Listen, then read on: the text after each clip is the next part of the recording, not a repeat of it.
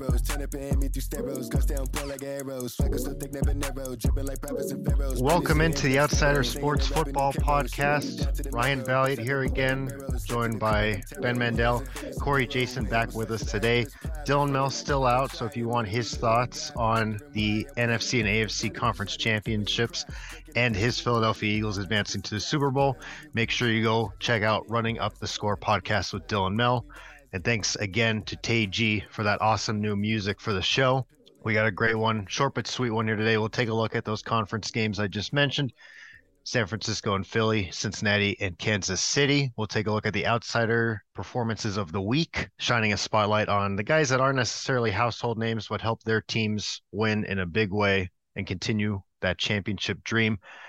And Ben, at the end of the show, we'll give a little announcement that you guys can look forward to later on this week.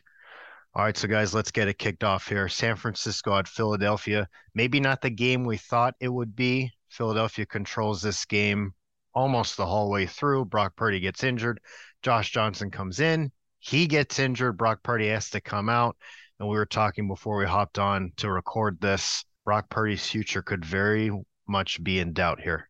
Yeah, this is a bigger injury than I think some people might realize. And I actually have looking back on it, it's funny, but at the time, it's not funny. High school football, I was a defensive player my first 3 years. So my junior year, I'm playing scout defense, and the starting tackle was he was really getting under my skin. He was really bothering me. So the next play, I was like, you know what? I'm going all out. I'm getting by you. I'm a defensive player. I'm a starting defensive player on the unit. I'm going out and making a play because I'm tired of just taking crap from you. And I just dipped under the edge, clean, right on the blind side of the quarterback in practice, and I strip sacked right on the arm.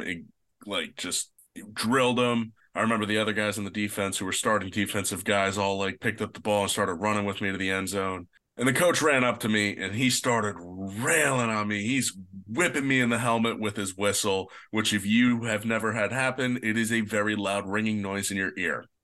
And he's like, don't you ever touch my quarterback again in practice. What are you doing? Going nuts. And obviously, I know that's not something you're supposed to do, but I really didn't think about how dangerous that play is for your quarterback when you're hitting the quarterback's throwing arm. And Luke, if you're listening, I'm sorry, buddy. Brock Purdy likely tore his UCL there. Now, Corey, being a baseball fan just like I am, we know exactly what that recovery time is and how serious it is for a quarterback. Brock Purdy is not touching the football field and throwing the football likely for at least 12 months, which puts him out the entire season next year. Yeah, you'll never hear from Purdy again. He is done. It's going to be too long of a recovery. He was a 7th rounder with honestly not that much talent, comparatively speaking. There's going to be somebody new, somebody younger. He might latch on in a practice squad somewhere, but his career is effectively over, I think. It's a really sad way to end this story. And honestly, when he came back in, when Josh Johnson got concussed, I thought maybe they would lead a comeback. Nice storybook for that, but he couldn't throw the ball. So respect for him from even getting back out there. But we saw a man's career basically end tonight, and it's very sad. So how does this, in your guys' opinions, affect the San Francisco quarterback situation? Because now this is San Francisco. This is back-to-back years in the conference championship game, and they go on the road for both of them. They lose both of them in kind of different fashions here. Last year's was a little bit closer, if I remember, against the Rams. This one just almost start to finish. The Eagles dominate. And I thought that next year it would be Trey Lance will be their starter going into the year. Brock Purdy will be the backup, and they'll let Jimmy Garoppolo walk in free agency. Now I'm not too sure. Trey Lance, obviously, he'll come back. But if Purdy is out like you guys are thinking he will be, do they bring Jimmy back again and have him be the backup like they were going to go into this year? Or what do you guys think happens there? Yeah, I think that Jimmy G is going to go. I think he's not going to be starting next year. It will be Trey Lance. Now, I think how they go with the backup quarterback spot really depends on how much of their roster do you think they really need to fill in the draft? How much do they need to replace? How much do they need to supplement? Because again, this was one of the most complete teams in the NFL. And that says a lot about the Philadelphia Eagles because the Eagles literally looked better in every single position on the field. And that's something that we were looking at. We thought the defense would keep it close, but it really didn't. Jalen Hurts proved that he's just going to move the ball, and the Eagles are aggressive. They do not wait for you. And that's one of the things that Brock Purdy didn't really have to deal with. Even when he didn't have a great start, his defense kept him in games. Now, again, he was knocked out after the first drive. So Josh Johnson comes in, and he didn't do anything. Purdy comes back in and can't throw the ball. Do they go draft someone late in the draft again? Do they grab someone in the 5th, 6th, or 7th round? Because Kyle Shanahan has proven he could win with someone like that. He could win games if he has to, but Trey Lance is the guy moving forward. Jimmy G knows that. There's no way he re-signs to be a backup. Yeah, I agree that Jimmy G's gone, but I don't think the opening day quarterback's on the roster for San Francisco. There's a guy down in Tampa, Tom Brady. He's their guy. They know their windows now. Trey Lance will be his backup. I think there is something funny going on with that injury too with Trey Lance. He just had surgery again, I think a couple weeks ago to remove another bone spur or something from his foot that he should be ready for the beginning of camp, but they're not positive. There's something going on there. I think Tom Brady ending his career where his basically love for football started in the Bay. I think that's a great story. I don't buy the Brady to Oakland, and I don't think Brady retires. Brady had a rough year, but that was more injuries on his team and his personal life. I think he takes the offseason, gets it situated, goes down with an offensive genius in Shanahan with an elite level defense and playmakers on that team. And we see Brady back in the Super Bowl next year. But Brady is going to be San Fran's guy. Trey Lance will be their backup because I don't think they look to trade him. But a year, 2 years from Brady there, that's, I think, what we're going to be looking at. I mean, wouldn't it be poetic if Brady does end up going to San Francisco and with Kyle Shanahan after Shanahan had that Super Bowl taken away from him by Brady because Kyle Shanahan's defensive head coach couldn't hold a 28-3 lead. Now, for Tom Brady's sake, I just don't know if he really has it. Now, if there's a team that's going to have everything around him and be a perfect situation to win another Super Bowl, it's San Francisco.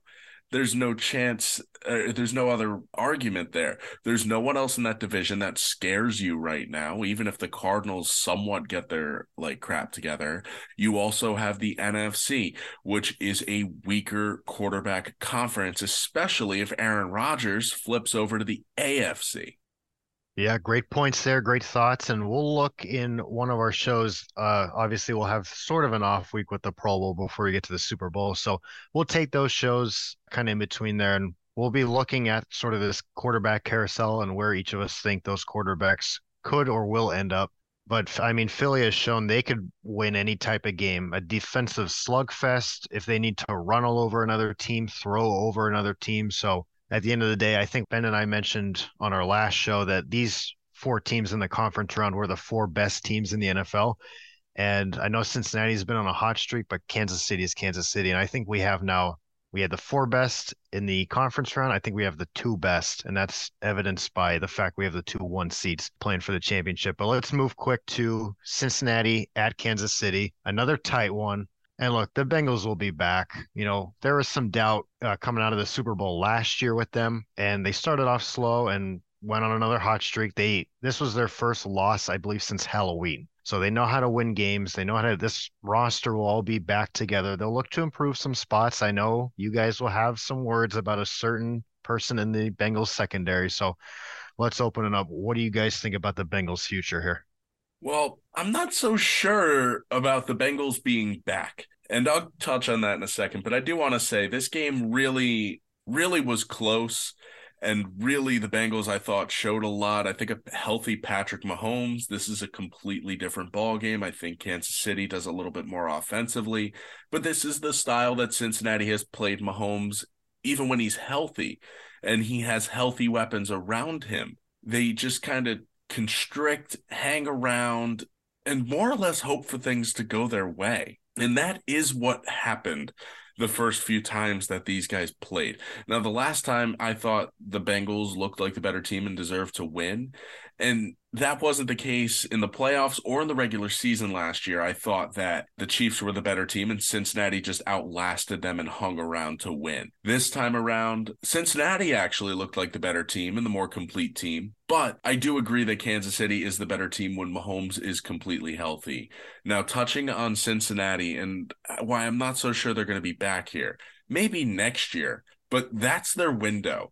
Joe Burrow on that rookie deal for another 2 years, I believe. But after that, this is a very, very interesting roster to look at because T. Higgins is likely not going to be here.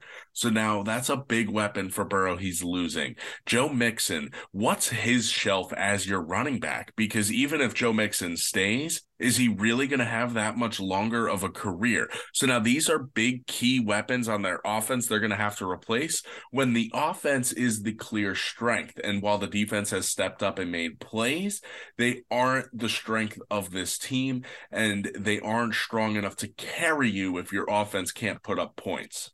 I'm going to argue and say that this might be the beginning of the end of the Bengals window because this is year 3 for Burrow.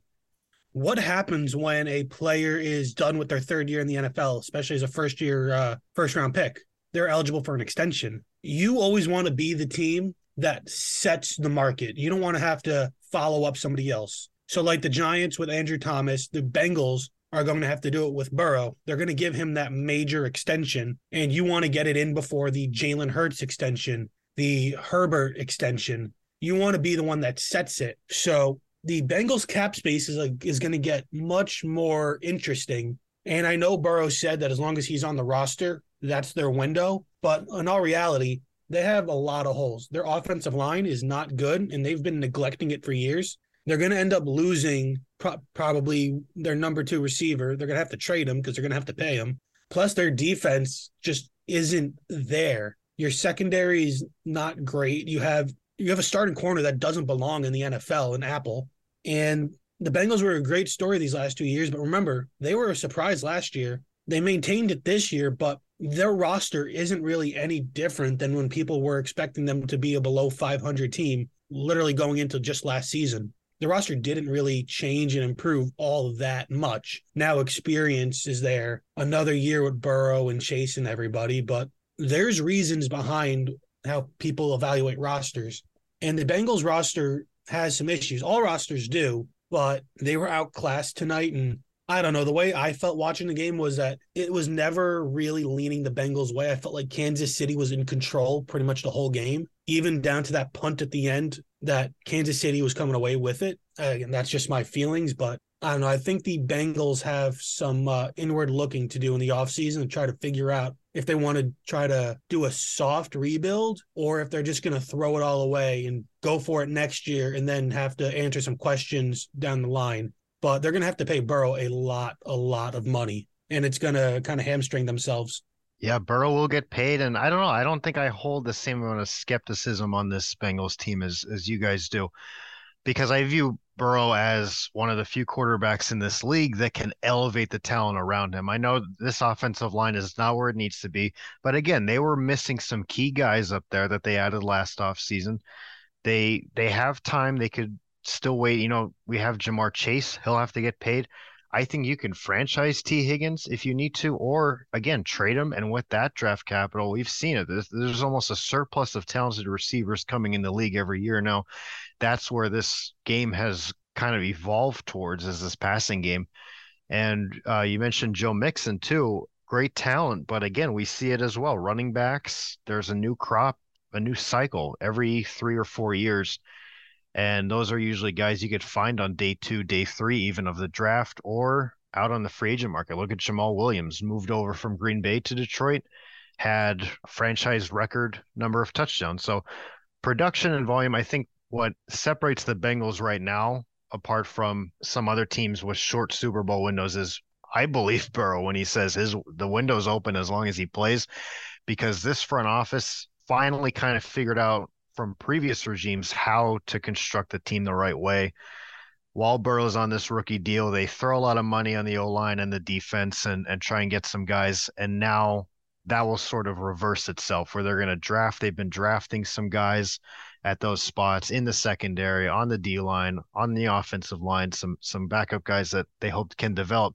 So when Burrow does get that big money contract, now sort of all this other talent, and Burrow strikes me as the type of guy that he'll get paid. He'll set the market, like you say, but I think he'll take a small hometown discount, maybe a little less, just to ensure that they do have enough money to kind of put a team around them and help them succeed. All right, moving into the outsider performances of the week. Again, shining a spotlight on the guys that aren't necessarily household names, but they help their teams in a big way this week to move on to that championship round. Now, we're going to stay in Kansas City for the offensive and defensive side of the ball this week. First, though, I will give an honorable mention to the Eagles rushing game. All right, their offensive line, Jalen Hurts, go down the list. Miles Sanders, Boston Scott, Kenneth Gainwell. They ran over this tough 49ers unit, start to finish, dominating that game as they have most of this year.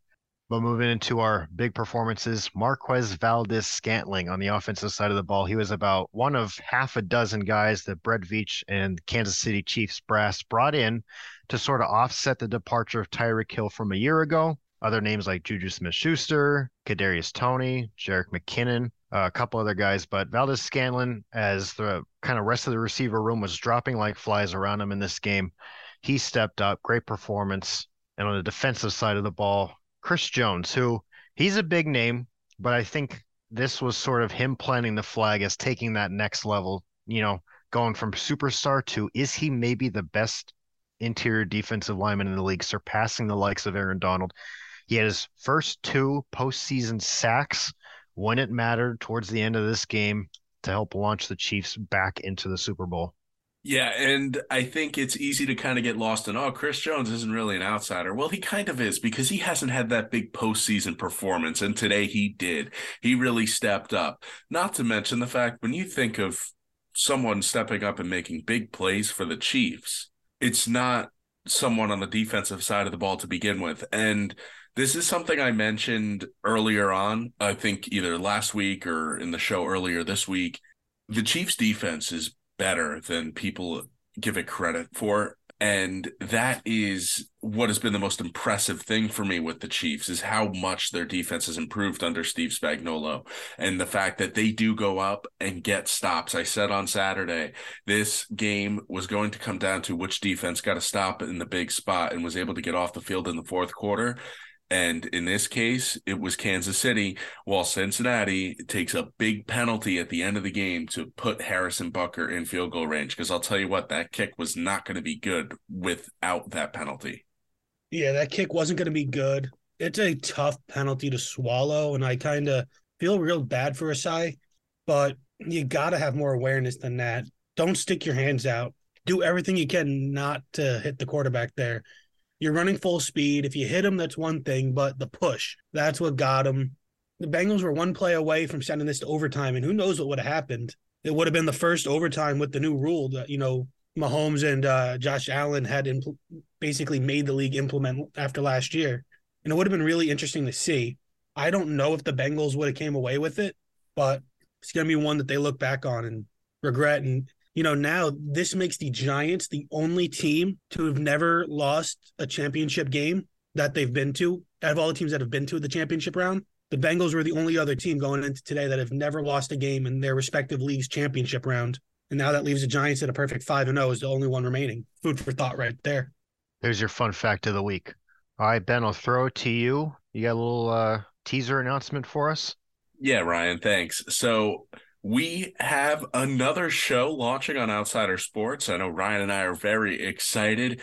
Exactly what that show is, you're going to have to wait till Tuesday to find out. We have the trailer releasing for our newest podcast on Tuesday. Make sure you take a look and follow our social medias so that way you can keep your eyes out for our new podcast announcement coming again Tuesday morning.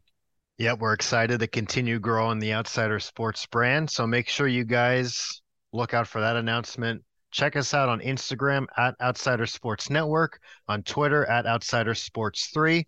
Look us up on TikTok and YouTube. Just search up Outsider Sports. Our website is live again. We'll get some more content pumping up on there. And join us later this week when we take a look at the quarterback carousel. We got a little teaser of that even in this show. We know Corey and Ben's thoughts on Tom Brady and where he might end up, but we'll talk a few other quarterbacks and we'll take a look at the head coaching vacancies and hopefully some more get filled in before then. Have a great week, everyone. Look forward to it. 24/7 of a 365. Flooded with the same nigga, me self-fire.